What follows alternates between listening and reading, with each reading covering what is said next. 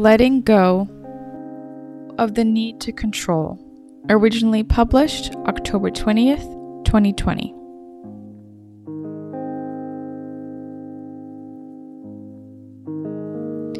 One of the main factors that contributed to my massive burnout was the need to control everything and everyone, not only my own actions, but also those of others.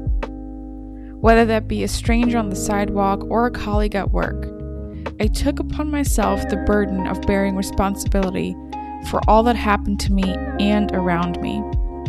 Particularly at work, I trusted no one but myself to get the job done. Whether I was planning an event with a team or leading a workshop with a coworker, I had this incredible need to have my grubby little fingers in every step of the process.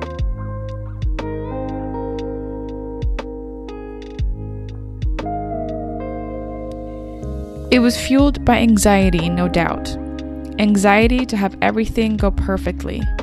And for some reason, I thought that the responsibility to ensure this perfection rested solely on my shoulders. As if the powers that be would come knocking on my door and my door alone, and punish me for every I that went undotted and every T that went uncrossed. What comes next is a natural byproduct of the need to control, and that's resentment. I started to resent others with whom I worked for not caring enough. Imagine the irony. Resentment is funny in the way it lodges itself in the depths of one's brain, unbeknownst to the person into whose mind it has wandered. It starts small at first, microscopic even. Initially, you get just a tiny bit bothered because the presentation has a few typos in it. No big deal, you think. Everyone makes mistakes. You'll just fix it and all is well.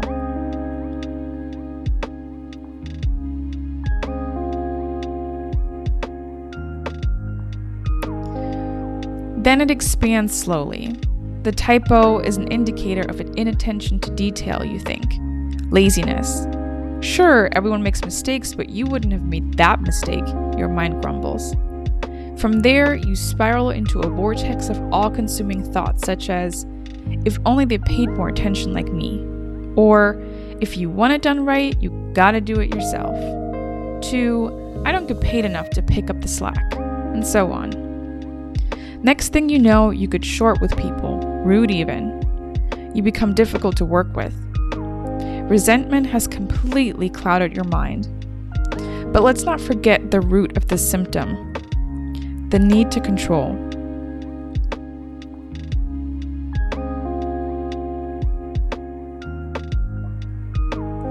As I'm practicing mindfulness with more intention, I have become better at recognizing the warning signs of control. The tightening in my chest when one of my suggestions or ideas is thwarted, or worse, ignored.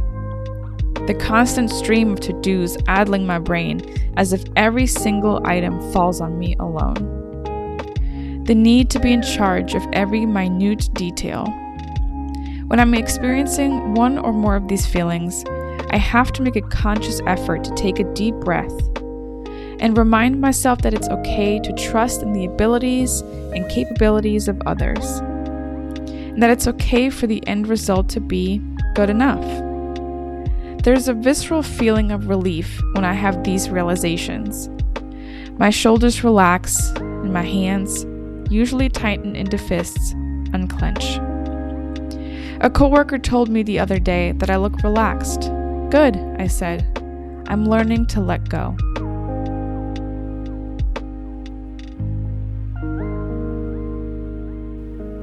Thank you for listening to the Danielle Victoria podcast. For more content like this, hit that subscribe button and follow my blog at www.daniellevictoria.org.